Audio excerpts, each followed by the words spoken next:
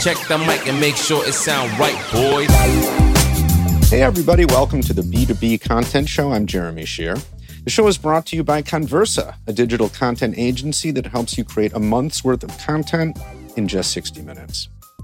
So, interviewing. It's easy, right? You just ask a bunch of questions, record the answers, and that's it, you're done. Now, of course, if you're a regular listener to this podcast, or if you know me at all, you know that that's actually not true. Interviewing at a high level is an art and a science, and it involves complexities that are, frankly, kind of hard to appreciate until you actually encounter them. So, for example, people in positions of power, such as, let's say, a CEO, can often be kind of careful during an interview to not say the wrong thing, and they might lapse into corporate jargon and kind of blandly recite the company's purpose and mission. In other words, not giving you what you really came for. But as the interviewer, that's a problem, right? You need to get what you came for. You want the real thing. But how do you get beyond that kind of corporate facade and get an interviewee to open up? So to help us unravel this puzzle, my guest for this episode is Dean Nelson. Dean is founder and director of the journalism program at Point Loma Nazarene University in San Diego.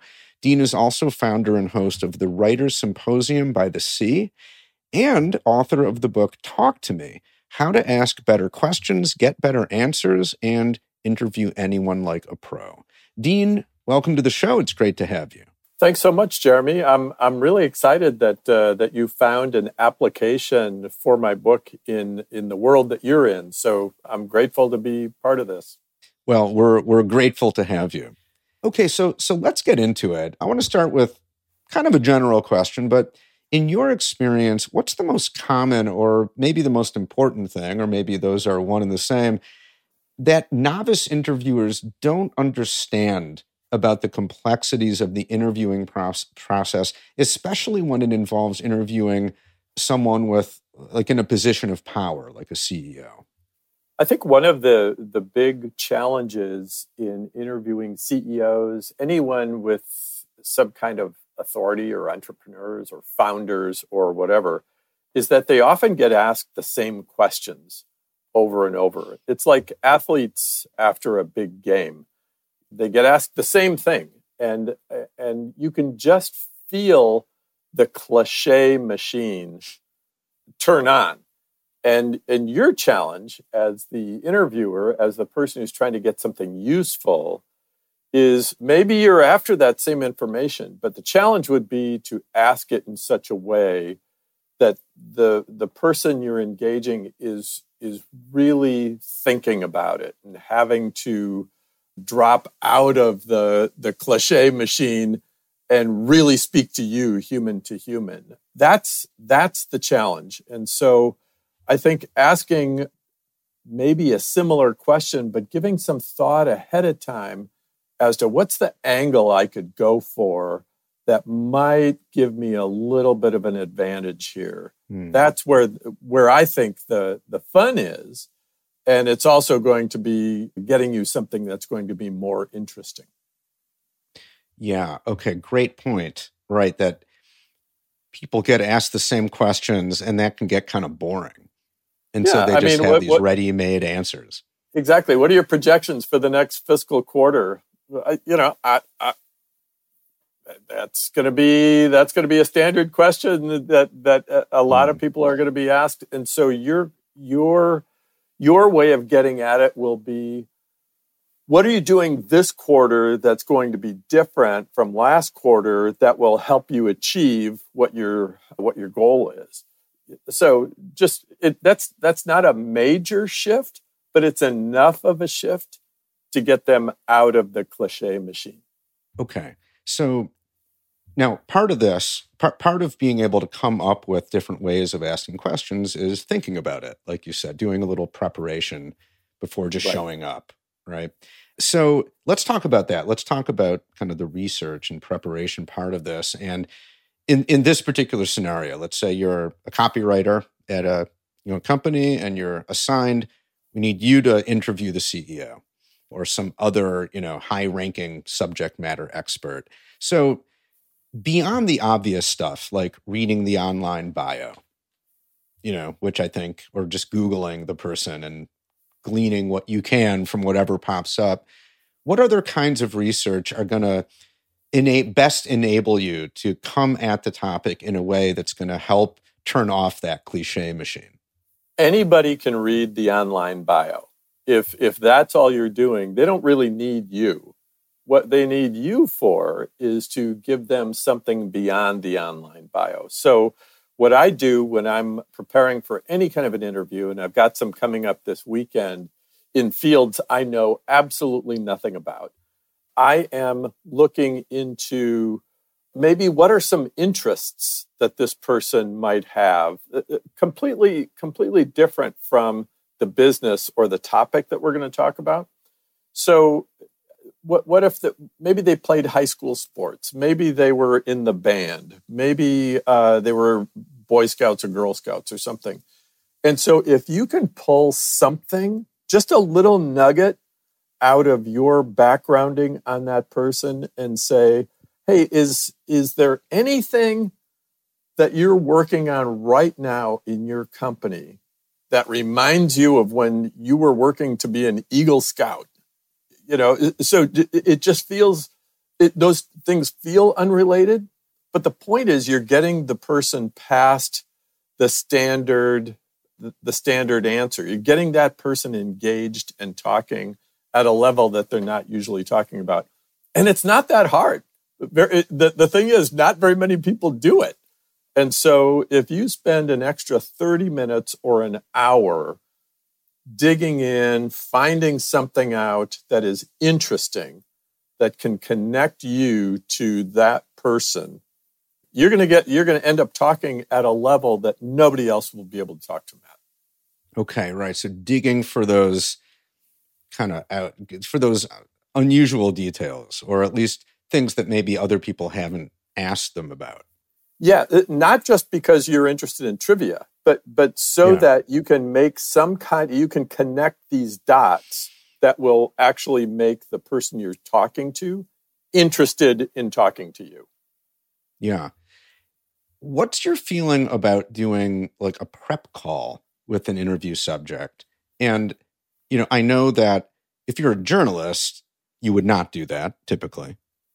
But if you're a marketer, then you might. I mean, for example, you and I did a prep call for this interview, right. Right. And my goal there, and the reason I do it is as a form of research. I'll go online and do those things too, but just to get on a quick call with someone and kind of kick around the topic a little bit and get a sense of the person, like what are they about? What do they seem to be interested in? And then that helps me get a deeper understanding. What's your take on doing something like that?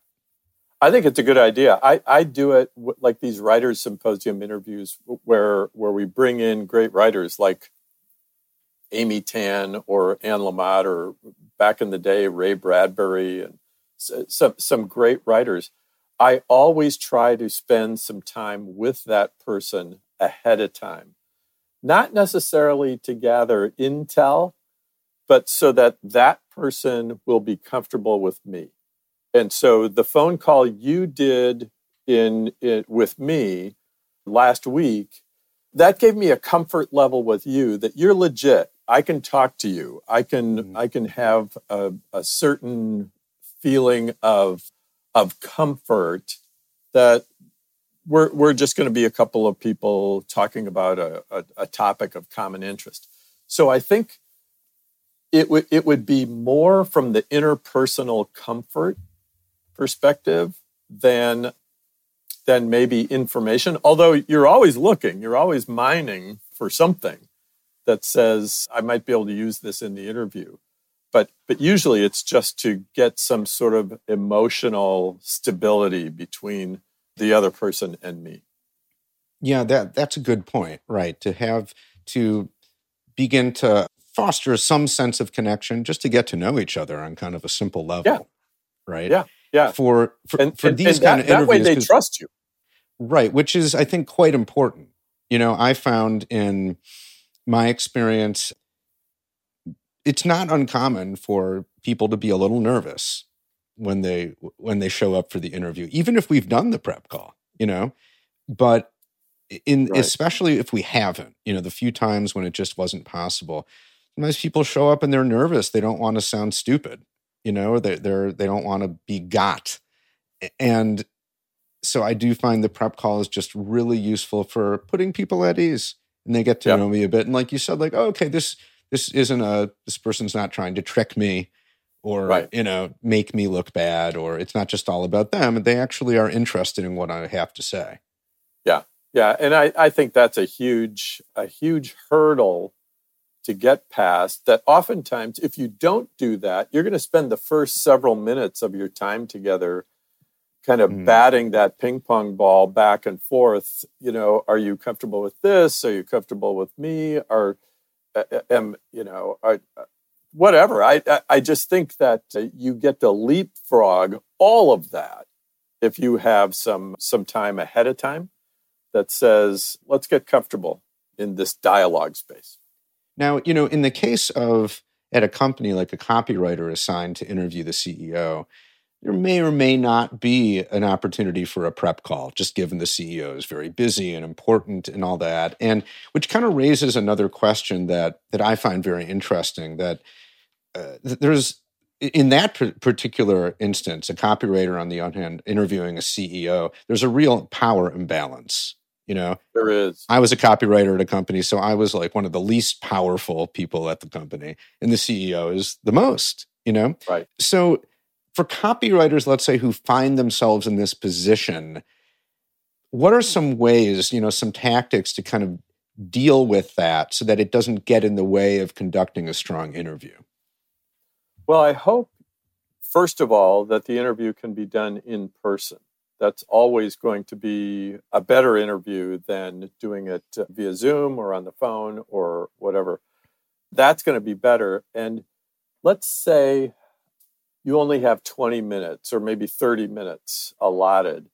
I still think you need to take the first couple of minutes commenting on something in the person's office or something that, like the tie that if the CEO is wearing a tie or a brooch or something, comment on it or comment on a painting on the wall, just to get some sort of human contact, some kind of human connection.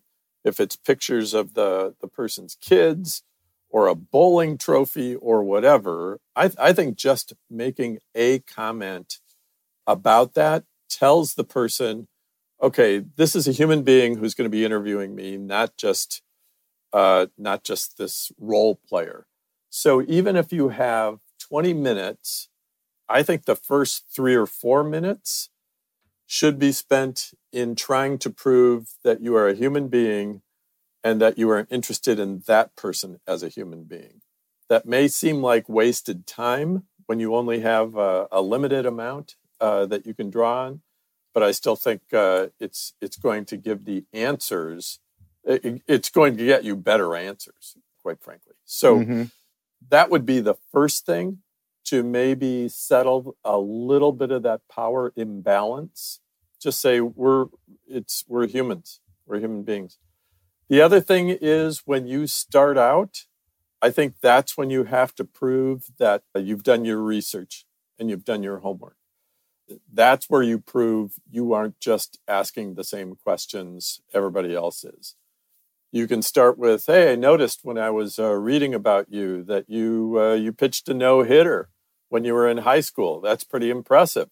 Or that you won a dance competition, or you won a trophy for riding horses, or something along that line. And then that's going to put that person a little bit at ease. And again, then I think the power dynamic shifts so that it isn't just role player versus role player. Now it's human to human. That would be my first piece of advice there. Yeah, right. That makes a lot of sense. Bring it to kind of human ground. So it's not like the boss talking to a lowly employee, or a lowly employee trying to interview the boss. I would think too, and I'm thinking back to years ago to the earlier days of my career when I was interviewing people, and I did a lot of science writing, so I interviewed a lot of scientists, and especially when I was less experienced, it could be very intimidating. I'm like, you mentioned just before you're going to interview some people about subjects you don't really know anything about. Yeah. And that was the case. I'm interviewing a world-class physicist this weekend, so I'm Okay. with you, man. I'm with you. Right. And I remember I used to feel, maybe we'd call it imposter syndrome or just a lot of anxiety about like, who am I to ask this person questions? I can barely understand the research, right? But what I found is as I got better at this, just the more preparation I did, right, to boost my own confidence, the better it would go. Because I realized at some point that the minute that somebody agrees to do an interview, and it doesn't matter who they are, they could be the president of the United States, like they are now, there's a kind of a shift in that power balance and that they're putting themselves in your hands and they're expecting you to show up and be competent and be professional and, just display a level of competence by asking good questions. Mm-hmm. And that it's totally in your power to do that because they're counting on you to kind of make this happen in a way that's going to go well. And then that becomes your responsibility. And, it's not rocket science. It's really just doing the things that we've been talking about. Yeah, and there really is a shift. I'm glad you brought that up because there's a huge risk on the part of people who are being interviewed by us. Yeah. That we're going to get it. The hope is that we're going to get it right and that we're going to provide some clarity and some insight and some understanding. But that's up to us as the interviewers to do it that way. And the people we're interviewing know that and know there's a certain risk, which is why, to a certain degree, there is some resistance and reluctance on the part of CEOs, on the part of business leaders, whatever, to even have these conversations. Because what if we get it wrong? What if we screw it up a little bit? So I think there is that shift, and they really do depend on us. Yeah.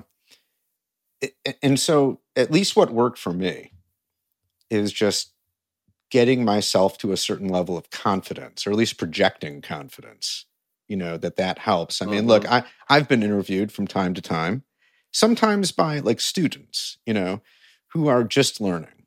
Yeah, that's always an adventure. Like, they're nervous. Yeah, they're nervous.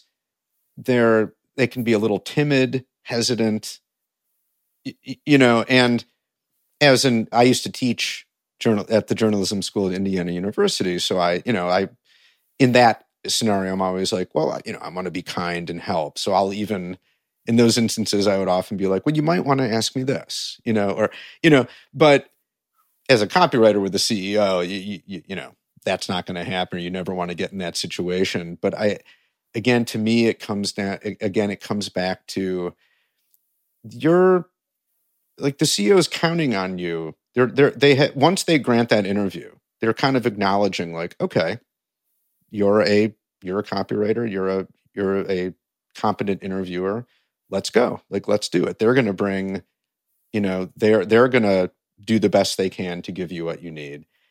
And then, I mean, another important point I think is that, and I think I kind of alluded to this in my opening, little spiel, that it's also your responsibility as an interviewer, especially in a marketing context, to make sure you get what you came for.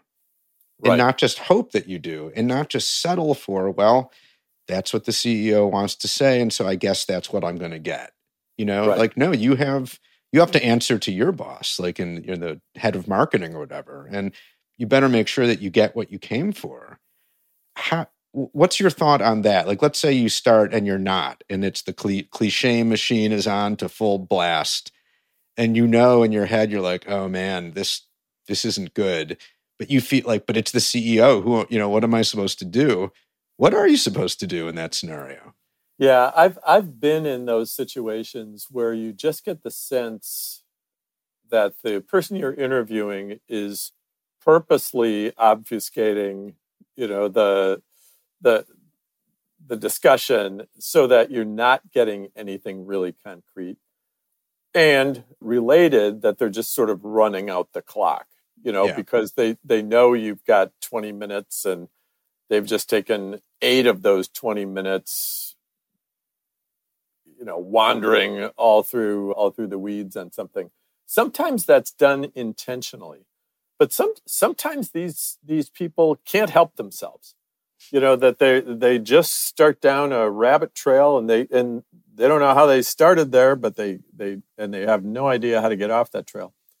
That's actually your job, and there's a way to do that, I think, gently and kindly, but firmly. And I've seen this done multiple ways, and I've done it multiple ways, where typically what I will do is I'll just put my hands in the air and say, hang on a second.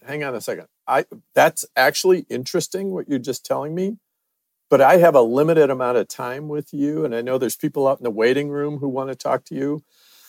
I've got to get at, and then I'll repeat that particular point or question. And then oftentimes that'll just kind of rattle the person back to the present, and then they'll get after it. Or other times I've seen people just kind of reach across a desk or whatever and say, sir or ma'am, I know what your website says. I want to know what you say. And separate from the PR spiel. So I've seen it happen that way as well. And then you can also just blame your editor or blame your boss in some of these things where you say, okay, I've asked you about such and such topic. I don't think I've really got it yet, and I know my editor is just going to pound me when I get back if I don't have this. So let me ask you to put this in even simpler terms, and then ask it again. I think there are multiple ways you can keep coming in the side door and stop the person from avoiding the question. And you can do that without it being hostile or rude. But you can put it on yourself. You could even say, I know you've tried to answer this, but I'm just not understanding it. So can we go over this one more time? Yeah, I really like that. I think those techniques are very effective because, like you say, most of the time, the person you're interviewing isn't even aware that they're doing that. I think that's true. I really do think that's true. Sometimes they are. But I think most of the time, unless they really have an agenda, most of the time they're not aware. Like when people get talking, you just get talking. You're kind of in the flow. You're not really thinking about what you're saying so much.